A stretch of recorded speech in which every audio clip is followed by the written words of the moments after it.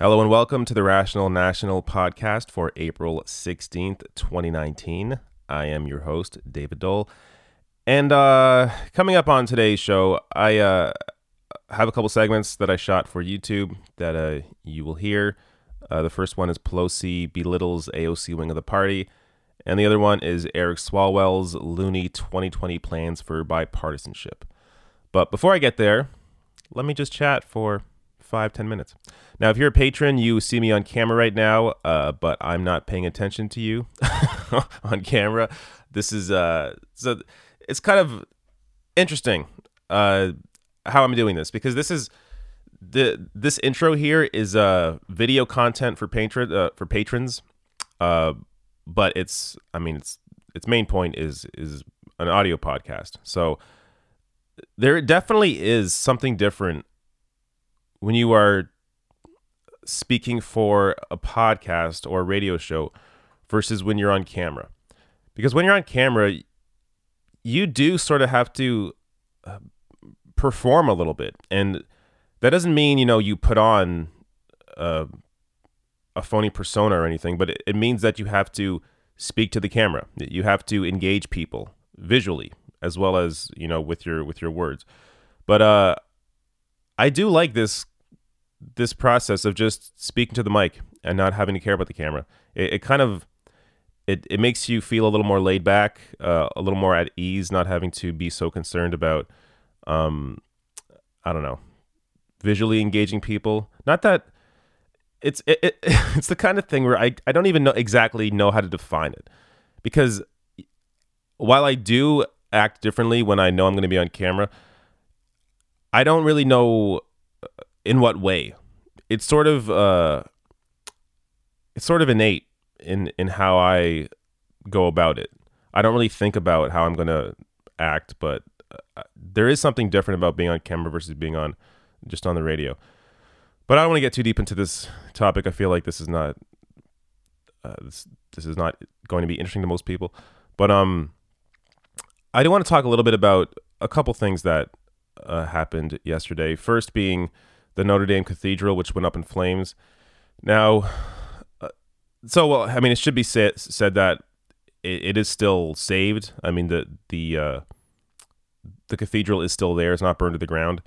It was really just the roof, the steeple that collapsed.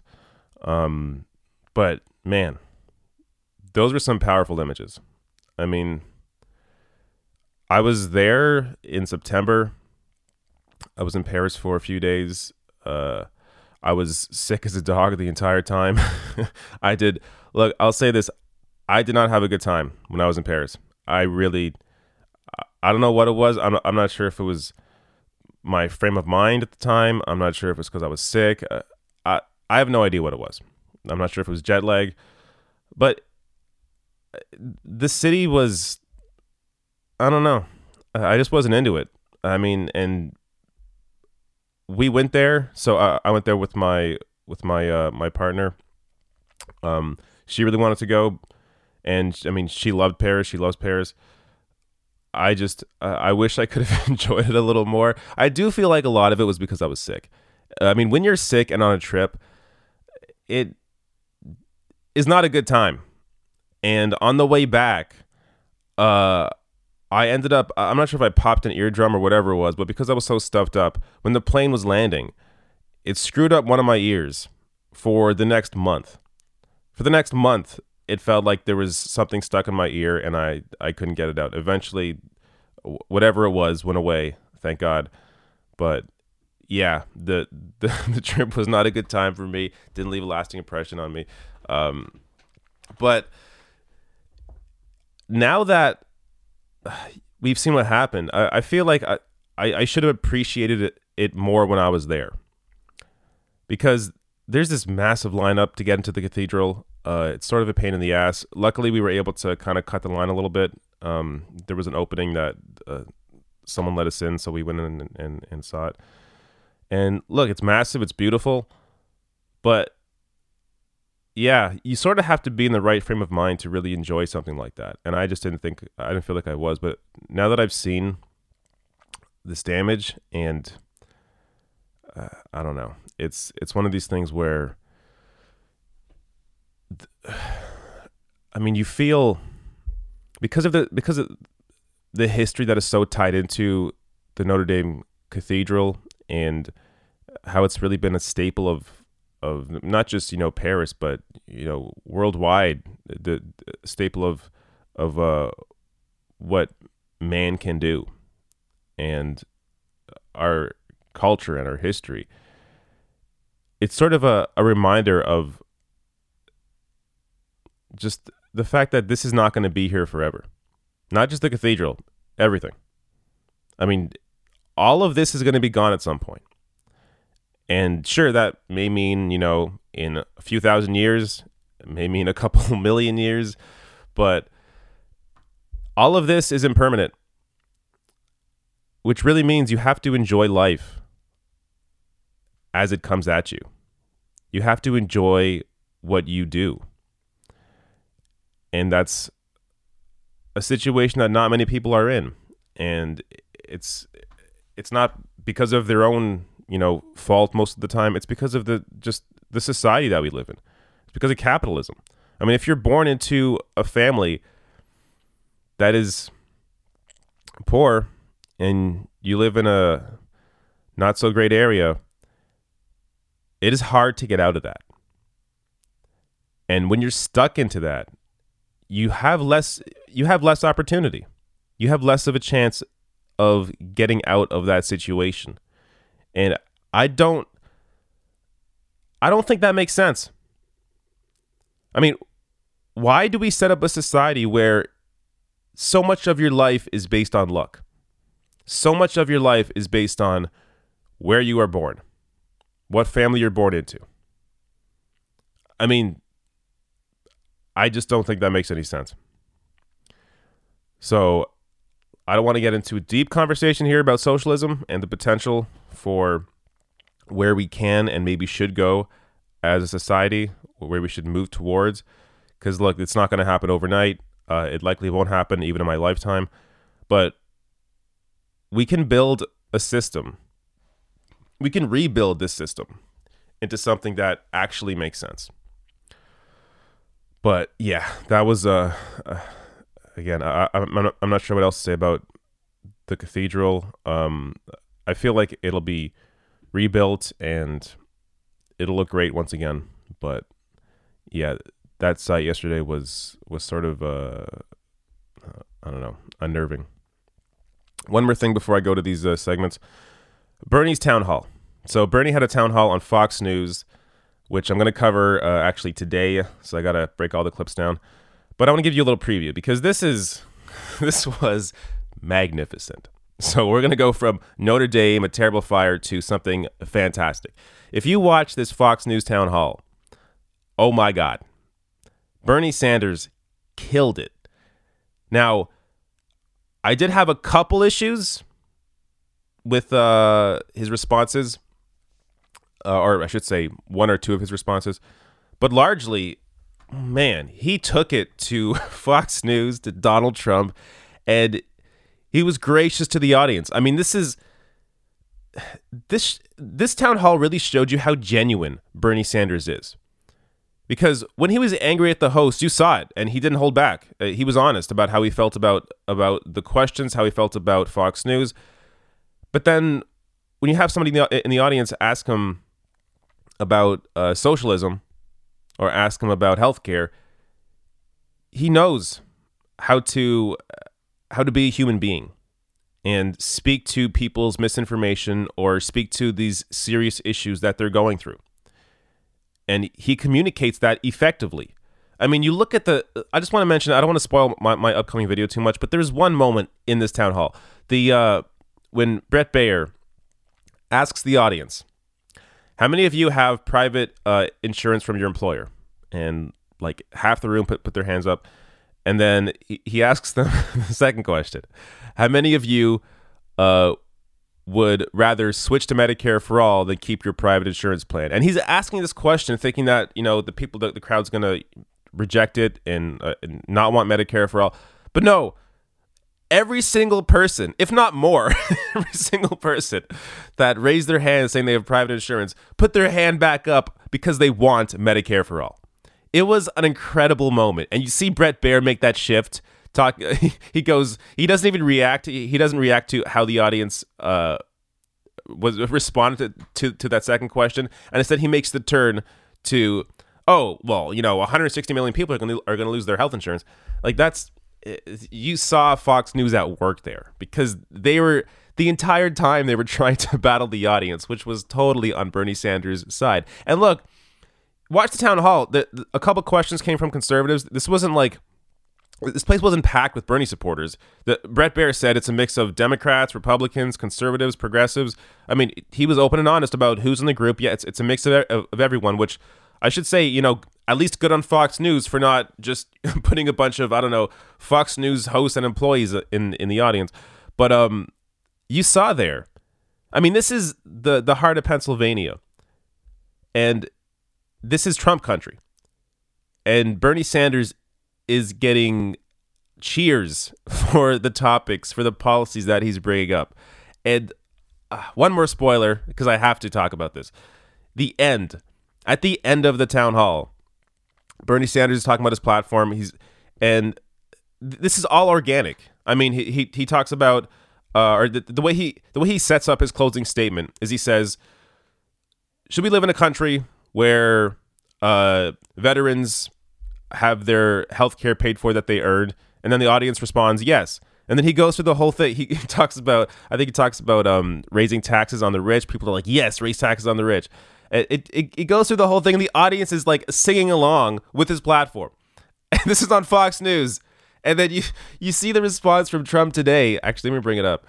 Trump put out a tweet today on this town hall, which he watched and clearly was unnerved by. So Trump tweeted out at 10:11 a.m. today, April 16th.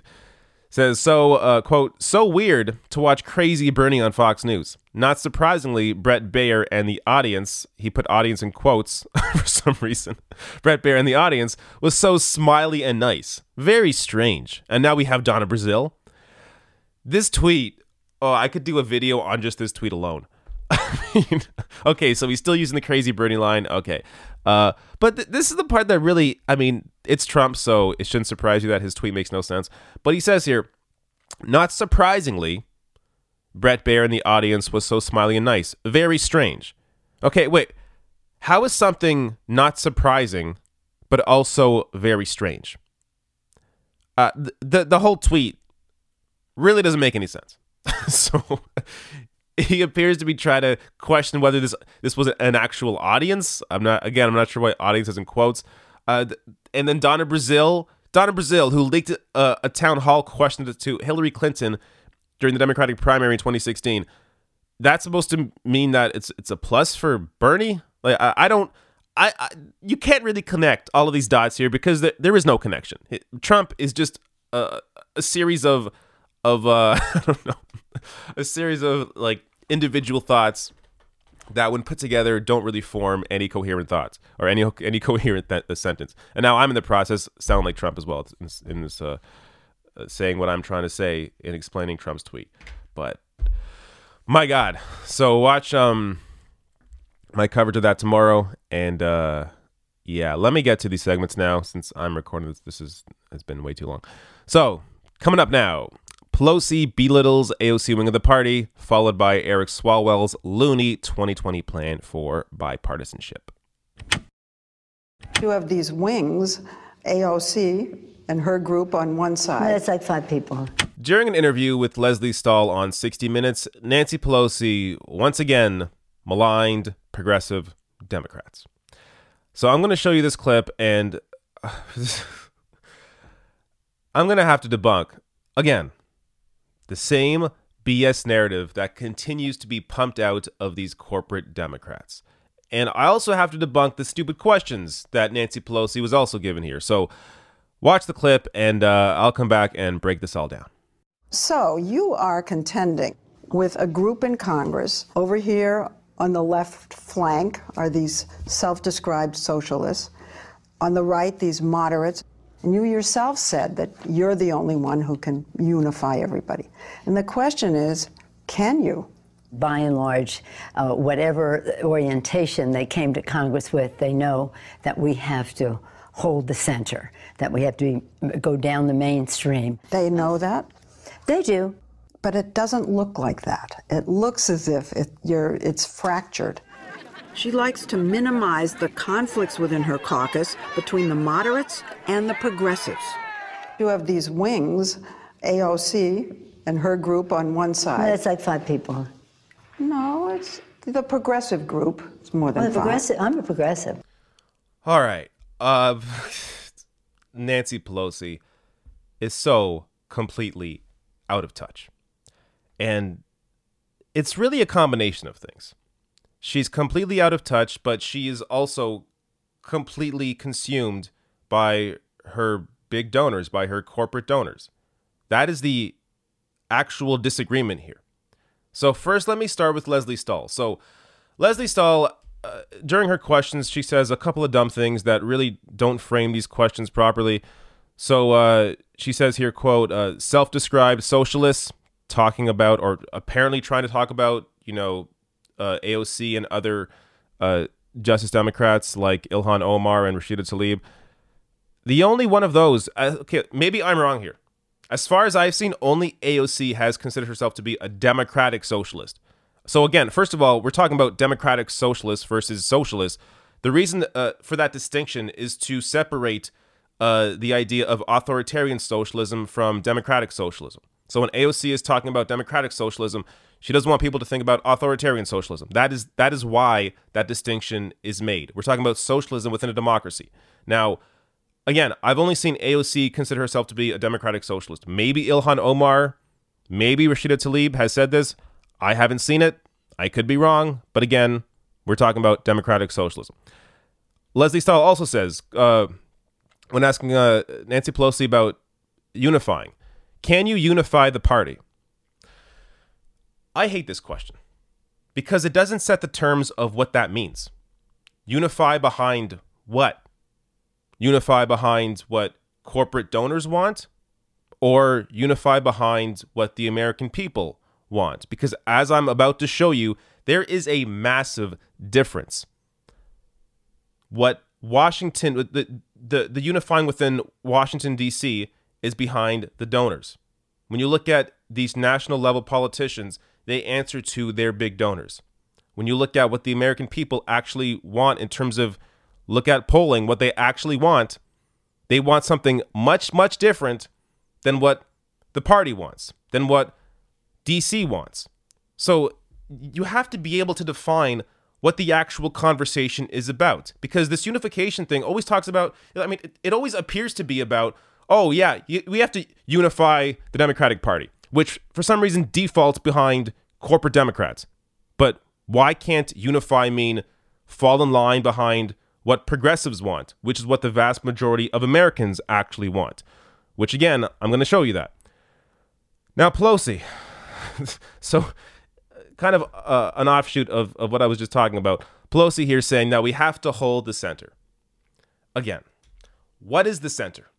The center of Washington, D.C., the center of where corporate money completely controls politics, or the center of the American people? So let me show you the massive difference here. So Medicare for All, which is not at all supported by the majority of Democrats or the majority of politicians in Washington, obviously. Medicare for All, looked at as a very far left idea, definitely not in the center, is actually an incredibly moderate proposal when you look at what the American people actually want. So here's the data. The vast majority of Americans, 70%, now support Medicare for All, otherwise known as single-payer health care, according to a new Reuters survey. That includes 85% of Democrats and 52% of Republicans. Only 20% of Americans say they outright oppose the idea. So, on the question of Medicare for All, where AOC and these other progressive Democrats are called crazy because they support Medicare for All, that's too far left, 70% of Americans support it. And look, you can look at other polls. It's very similar to this. The majority of Americans support Medicare for All. They support a universal health care plan. Now let's go to tax rates. So AOC's idea of having the highest marginal tax rate at 70%, so any money made over $10 million a year should be taxed at 70%. That's one of the ideas that AOC has raised and was called, crazy left. Oh, just an insane idea. Can't possibly do that. It's way too crazy. But when you actually poll the American people, it's not crazy. It's supported by the vast majority of Americans. So looking at this poll from The Hill and Harris X, 59% support from registered voters for raising the highest tax rate to 70%. Now, the question here isn't even framed perfectly. I mean, look again at this question. Would you support raising the highest tax rate to 70%? That doesn't really define what the actual proposal is. The idea of taxing 70% on any money made over $10 million. And even still, even without that, even with this imperfect framing, 59% of Americans still support this. Now, if you actually properly ask this question with the right details, it's very likely that would be even higher for support. Now, let's look at another issue, money in politics. This one, I think, speaks for itself. I would hope anybody watching this video, unless you're a lobbyist or a billionaire yourself, you understand and want to do something about the effect of money in politics, corporate money and wealthy donors impacting politics. And when we look at what people want out of a Supreme Court pick, this story from last year, poll, voters want Trump's Supreme Court pick to limit corporate money in politics, not abortion. Abortion may be dominating the headlines, but voters thinking about Trump's potential Supreme Court pick care more about Citizens United, a new Daily Beast/Ipsos poll finds. By overwhelming majorities, voters in each political party said they opposed the Supreme Court's 2010 Citizens United decision to allow businesses and corporations to spend without limit on political campaigns. In all, 64% of respondents said they wanted Trump to pick a Supreme Court nominee who would, quote, limit the amount of money corporations and unions can spend on political campaigns. That included 70% of Democrats and a remarkable 67% of Republicans, alongside 60% of independents. Just 24% of all respondents said they did not want a Supreme Court nominee to curb that right.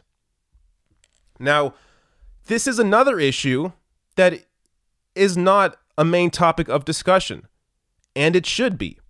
So you have this, I mean, go back in time to when the Supreme Court, when this whole discussion was going on. Nobody in the mainstream press was talking about how the majority of Americans want a Supreme Court pick to curb money in politics. Nobody was having that discussion. Nobody in media, nobody in the Democratic Party, except for some progressives. Nobody was talking about this issue. But the vast majority of Americans, the majority of Democrats and Republicans, want a Supreme Court pick that will curb money in politics. But this is not a discussion. This is not what you're hearing from Nancy Pelosi, let alone what you're hearing from Republicans.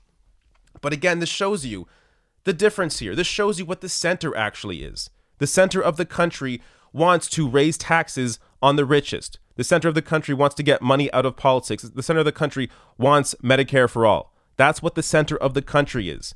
But when Nancy Pelosi talks about the center or unifying the party, she's talking about unifying behind a message that is acceptable to her corporate donors.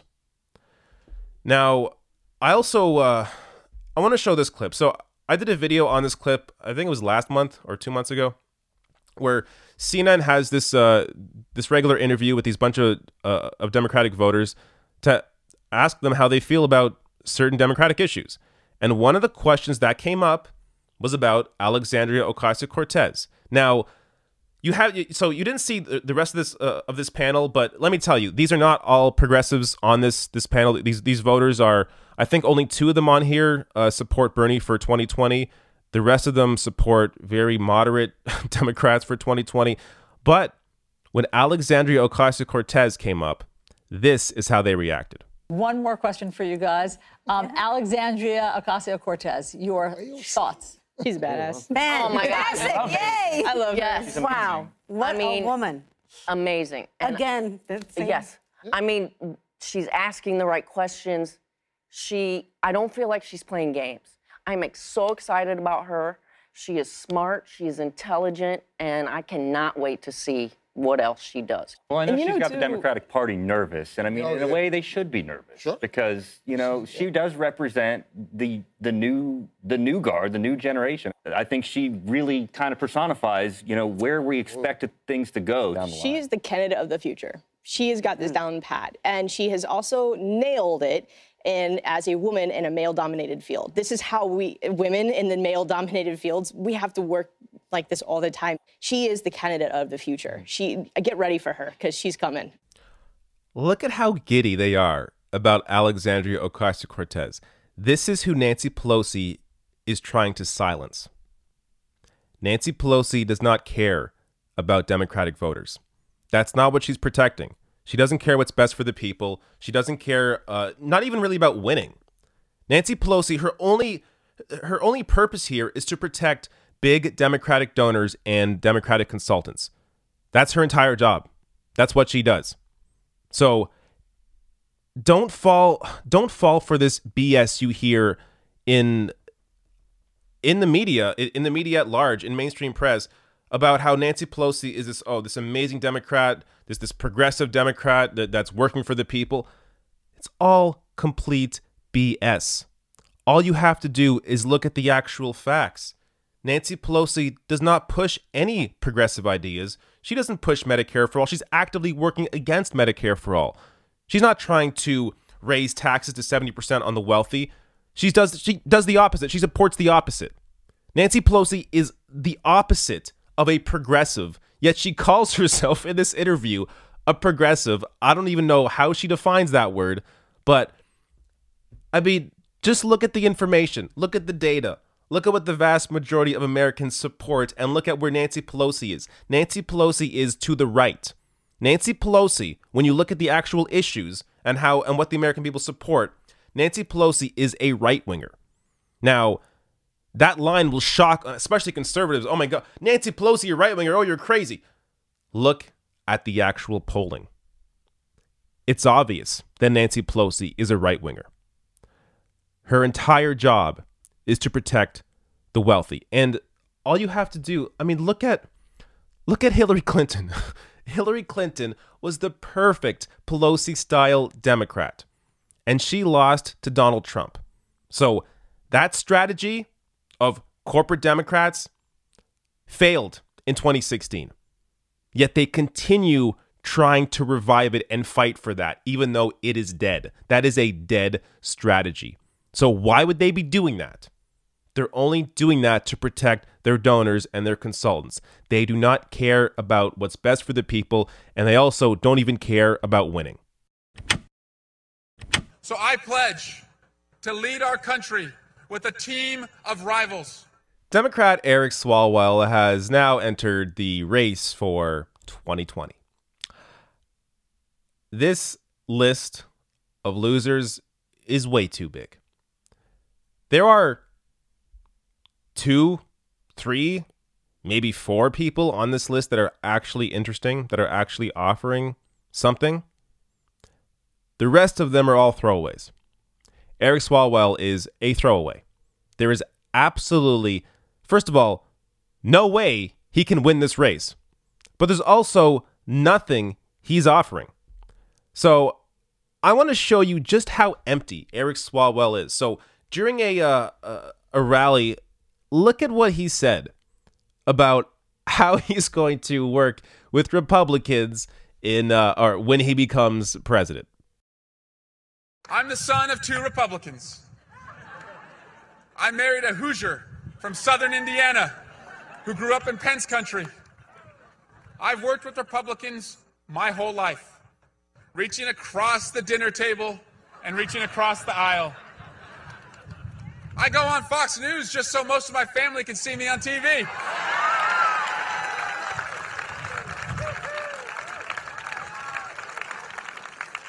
We must unite our deeply divided country. So I pledge to lead our country with a team of rivals. a blended cabinet of Republicans and Democrats. Not because it'll be easy, and we may have to send out a search party to find more Republicans who can put country over party. All right. This total effing loser. He wants to put Republicans and Democrats in his cabinet. Now, look, if you don't follow politics at all, you may think, oh, this sounds great. He wants to work with both parties. He's going to bring the country together. But if you know anything about anything, you would understand that, first of all, both these parties just work for their big corporate donors, the vast majority of them, especially the Republicans, but also most Democrats. But the idea that you're going to put Republicans and Democrats together to what? Work for who? All they're going to do is answer to their donors together. All you're going to do is have a party that answers for big donors and bigots, just like politics does right now. I don't. This is the trouble that I have with idiots like this. I don't know if he's dumb, dishonest, or both. I think it's a little of both. But because I'm not this person, I couldn't go out there on a stage and give a message that I know is completely full of crap. I have a hard time understanding that, or thinking that it's just about him being dumb, or just about him being a sellout, because I think it's about him being dumb too. I think it's also just this complete, total unawareness, because his mind is old. This is a guy who raises money from big donors. This is a guy who doesn't care about progressive issues, as I'm going to show you about healthcare in a second here. All he cares about is, or he's surrounded by who supports him financially in his campaigns. That's the world that he knows. So he thinks, oh, all right, and also the same kind of guy that watches Morning Joe and thinks, oh, you just got to reach across the aisle, work with the Republican Party, and then it's all gonna work out fine for the American people. I mean, sure, that just means that we both sell out to fossil fuels, we both sell out to the insurance industry, we both sell out to Wall Street, both sell out to big pharma. But at the end of the day, Republicans and Democrats working together, that's what matters. Who gives a fuck about what it means for the American people as long as we're working together? That's all they do. If the only exposure you have to American politics is through mainstream press, you may think, oh, Republicans and Democrats never get along. Oh, they can't pass any bills. Complete crap. They pass shit all the time.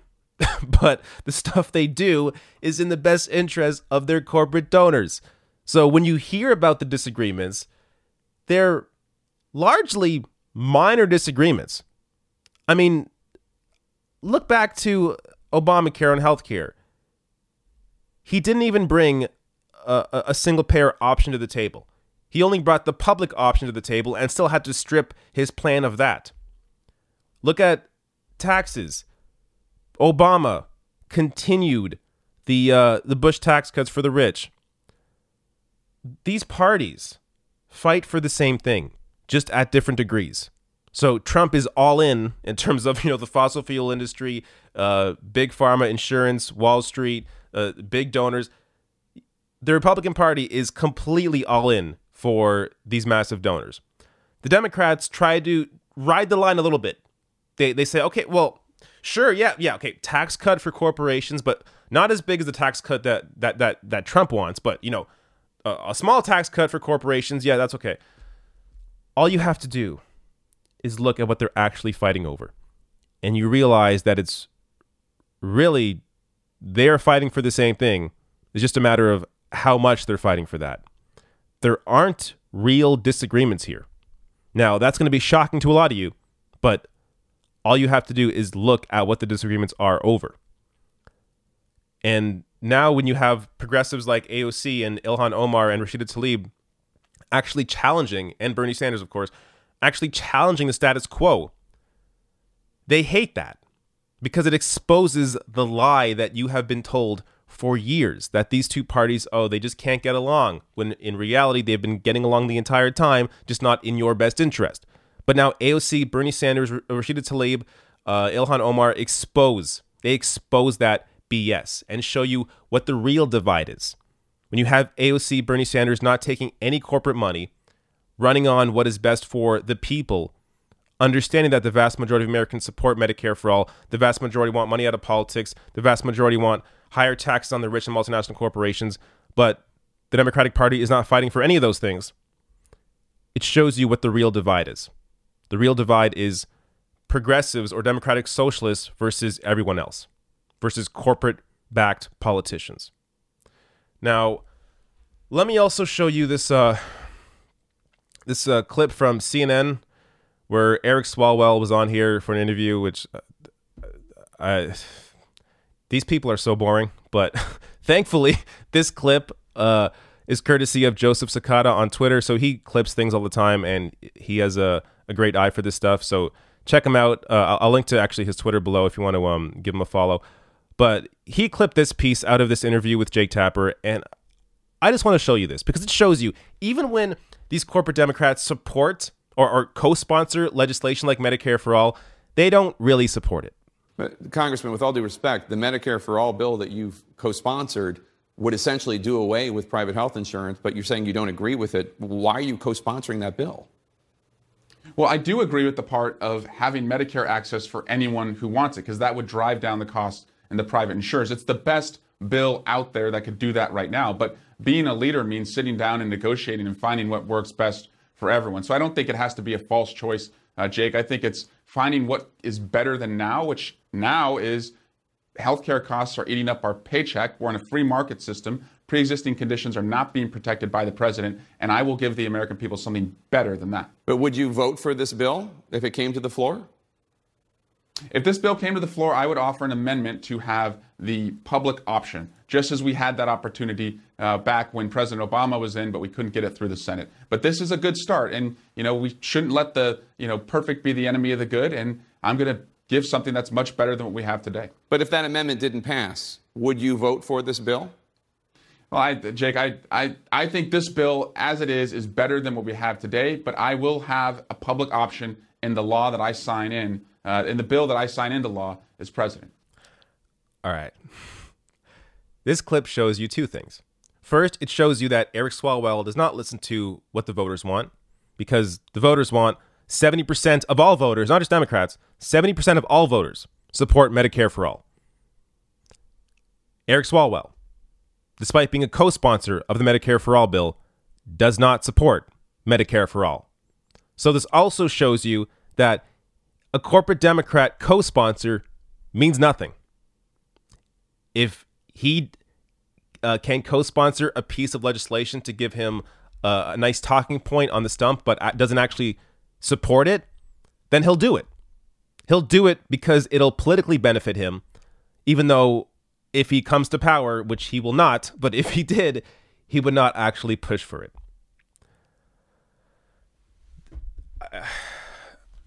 Does this stuff need explaining? Sometimes I feel like I'm just talking to myself because this should be obvious. All you have to do is listen to their words. They're exposing it themselves. He is a co-sponsor of the Medicare for All bill and does not support Medicare for All. That tells you everything you need to know. This is completely absurd. So, look, I don't know if having these many people in the race is good or not, because honestly, it's taking a lot of air out of discussions that could be happening on cable news. So, but on the other hand, it can be positive in a sense because idiots like this will split the vote, and that will only benefit progressive candidates, which are fewer in numbers. So maybe it's a good thing that this moron's in here, but I don't understand why. The only possible reason Eric Swalwell has to run is because he wants to raise his own profile. So it's all about him being a total narcissist and really nothing more.